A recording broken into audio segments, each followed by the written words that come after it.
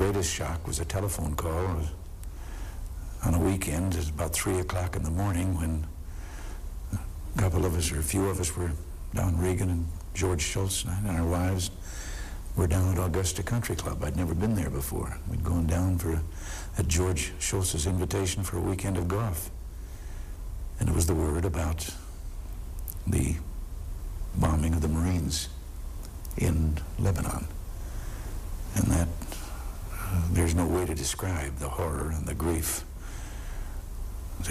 as the word came in about that. What horror event was President Ronald Reagan describing when he was interviewed in the Oval Office by Reader's Digest in 1985? It was the bombing of the Marine barracks in Beirut 2 years earlier. Early on a Sunday morning, October 23, 1983, 2 truck bombs struck buildings in Beirut, buildings which housed American and French service members of a peacekeeping operation during the Lebanese Civil War. The attack killed 307 people, 241 U.S. military personnel, and 58 French military personnel, plus 6 civilians, and the 2 suicide attackers. Islamic Jihad claimed responsibility. Experts blamed Hezbollah and ultimately Iran. In this episode of C-SPAN's The Weekly, we mark 40 years since the Beirut bombing by hearing from presidents. As you'll hear in this podcast, every president since Ronald Reagan has remarked about that terror attack 40 years ago. First, let's set the scene. Why were U.S. Marines even in Beirut? A year before the bombing, on September 23, 1982, President Reagan's spokesman, Larry Speakes, was asked that by a high school student. My name is Katie Bell, and I'm from Washington High School in Arlington, Virginia. And there's been some concern that the sending of Marines back into Beirut will involve the United States directly in the Middle East for a long period of time, or maybe even involving us in a situation similar to Vietnam. And here's Larry Speakes' response. The President's decision to send the Marines back to Lebanon was based on the request from the government of Lebanon, but it's also based on our ability to see that Lebanon can restore a strong central government and sovereignty over their own country.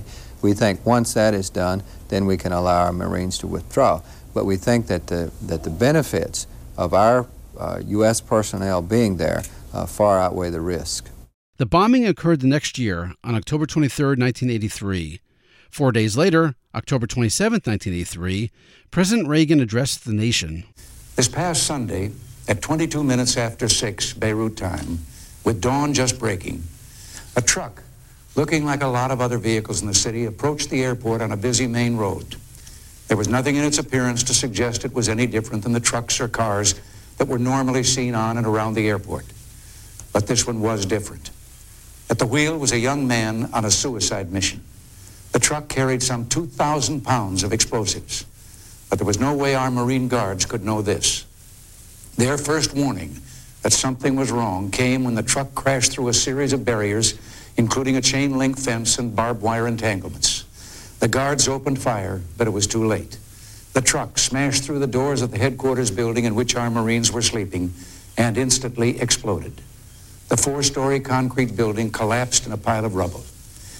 More than 200 of the sleeping men were killed in that one hideous, insane attack. Many others suffered injury and are hospitalized here or in Europe. The next year, the bombing of the Marine barracks in Beirut came up during the second presidential debate. From October 21, 1984, here's Democratic challenger Walter Mondale, followed by President Reagan. Groucho Marx said, "Who do you believe, me or your own eyes?" And what we have in Lebanon is something that the American people have seen. The Joint Chiefs urged the President not to put our troops in that barracks because they were undefensible. They went to him 5 days before they were killed and said, "Please take them out of there." The Secretary of State admitted that this morning. He did not do so. The report following the explosion of the barracks disclosed that we had not taken any of the steps that we should have taken. That was the second time. Then the embassy was blown up a few weeks ago, and once again, none of the steps that should have been taken were taken. And we were warned 5 days before that explosives were on their way, and they weren't taken. The terrorists have won each time. The President told the terrorists he was going to retaliate. He didn't. They called their bluff. And the bottom line is that the United States left in humiliation and our enemies are stronger. Mr. President, your rebuttal? Yes. First of all, Mr. Mondale should know that the President of the United States did not order the Marines into that barracks. That was a command decision made by the commanders on the spot and based with what they thought was best for the men there. That is one. And the other things that you've just said about the terrorists, I'm tempted to ask you what you would do. These are unidentified people, and after the bomb goes off, they're blown to bits because they are suicidal individuals who think that they're going to go to paradise if they perpetrate such an act and lose their life in doing it.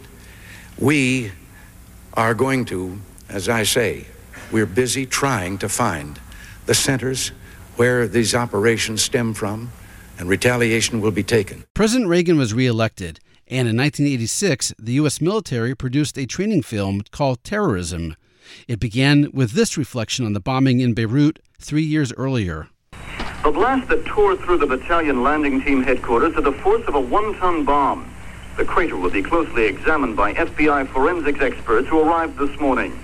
They'll search for some firm evidence of who was behind the disaster. The suicide bombing in Beirut that took so many U.S. Marine lives was without equal, making news headlines around the world.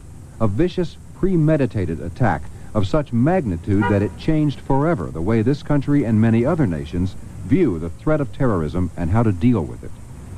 But the Beirut massacre also focuses on the individual, on your vulnerability as a single member of the armed forces.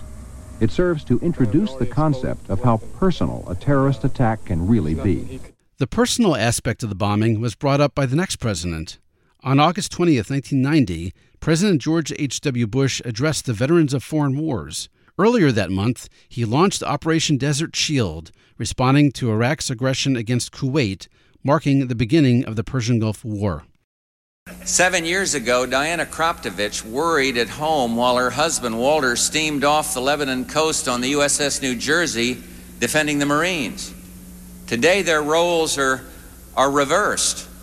Retired, Walter is at home with their 6-year-old son, and Diana serves aboard the destroyer USS Yellowstone. Here. On April 24, 1996, President Bill Clinton signed the Anti-Terrorism Act of 1996. The law's purpose, to help law enforcement combat both international and domestic terrorism. We have seen terrorism take its horrible toll all around the world, from Tokyo to London to Jerusalem, and of course in our own country. When a terrorist car bomb took the lives of 241 American Marines in Beirut, we felt the shockwaves here at home. When savage killers took the life of Leon Klinghoffer, countless Americans wept for him and for his family. When Pan Am 103 went down over Lockerbie, Scotland, killing 270 people, including 189 Americans, we saw again that there are no borders or bounds on the forces of hatred. President Clinton also noted a personal connection to Beirut terror through a member of his staff. I'd like to close with a word to all the family members of Americans slain by terrorists and to the survivors of terrorism, to the children who lost their parents in Pan Am 103 and the parents who lost their children in Israel, to all of you from Oklahoma City, to Andrew Kerr on my staff at the National Security Council, whose father was murdered in Beirut, to each and every one of you with us today and those who are watching all across this great land of ours.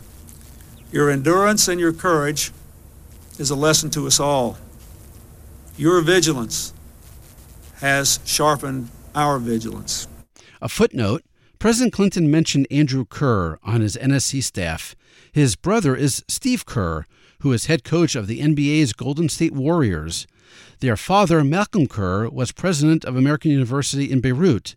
He was killed by Islamic Jihad on January 18, 1984, less than 3 months after the bombing of the Marine barracks. In the aftermath of 9/11, and in the midst of the war on terror and in Iraq, President George W. Bush referred to the 1983 Beirut bombing several times, like on April 13, 2004, during a primetime press conference.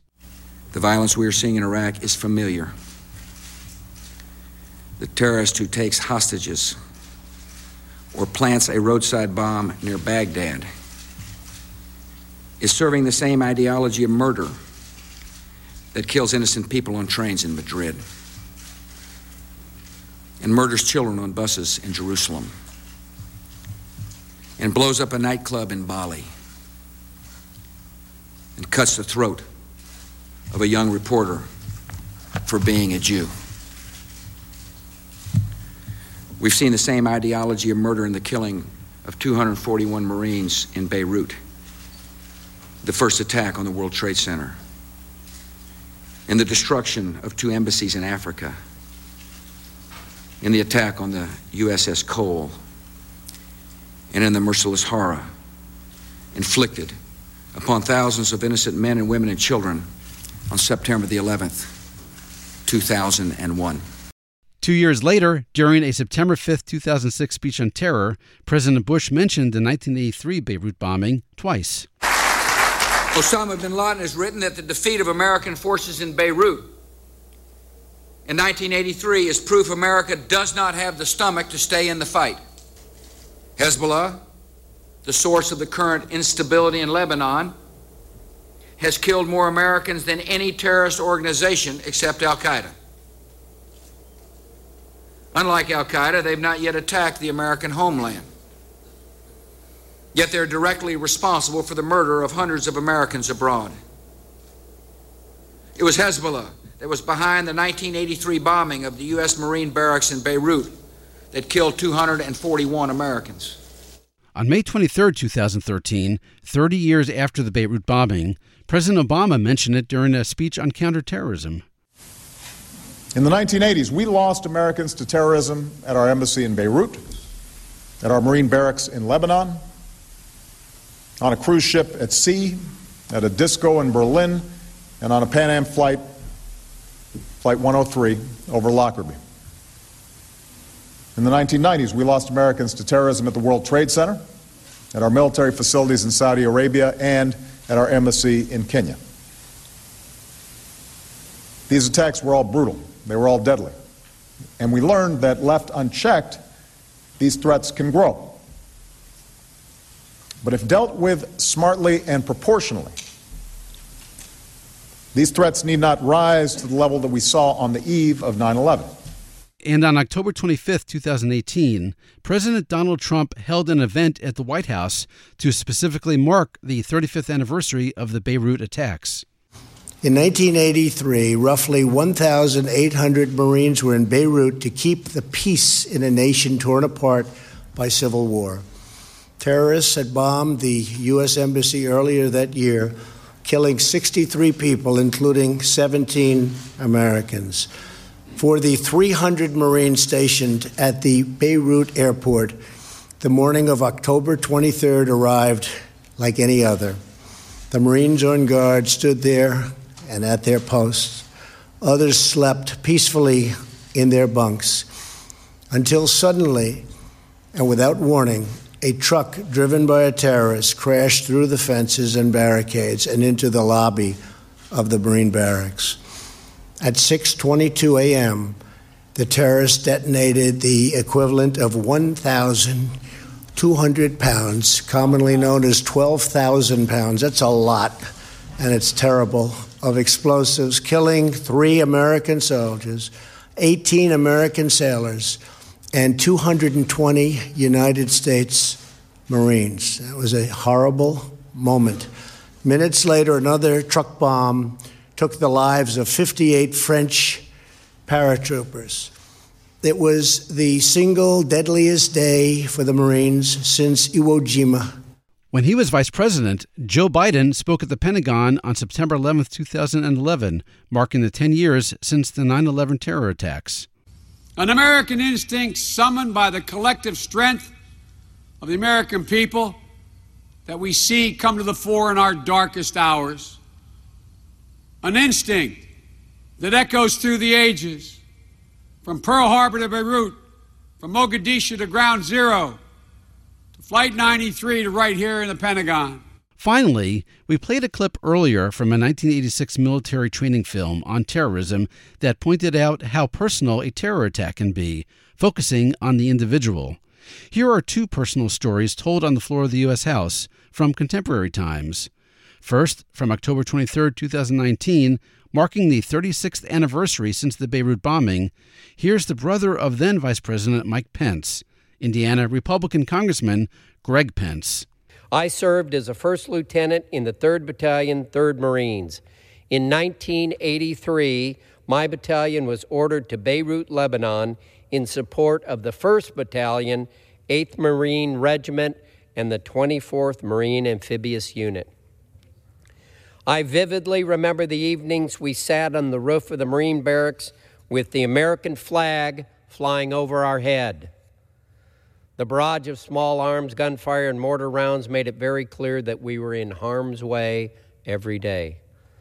On this very day, 36 years ago, a terrorist affiliated with Hezbollah and financed by Iran drove a truck bomb into the barracks we called home. 241 American servicemen were killed, 220 of which were my fellow Marines.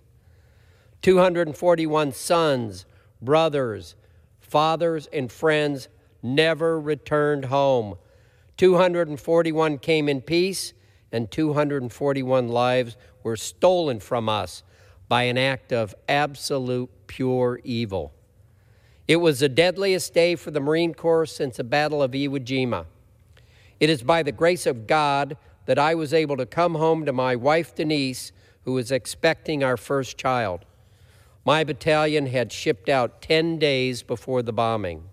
And the next year, on October 23, 2020, marking the 37th anniversary of the bombing, here's the prayer opening the House session that day, offered by guest chaplain Rabbi Arnold Resnikoff. 37 years ago today, I was in Beirut when a terrorist truck bomb attack took the lives of 241 U.S. military personnel. 58 French troops died a heartbeat later. A second truck, another deadly blast. They came in peace. They risked their lives to buy some time for change. Peace did not prevail, but their risk, their sacrifice must be honored and remembered. Their story must be told.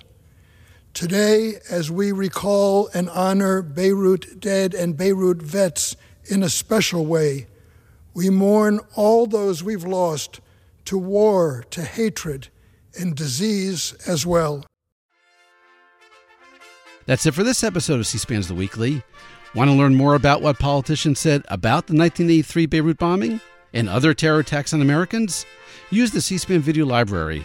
Just go to cspan.org and use the search bar on top. Thanks for listening, and happy searching.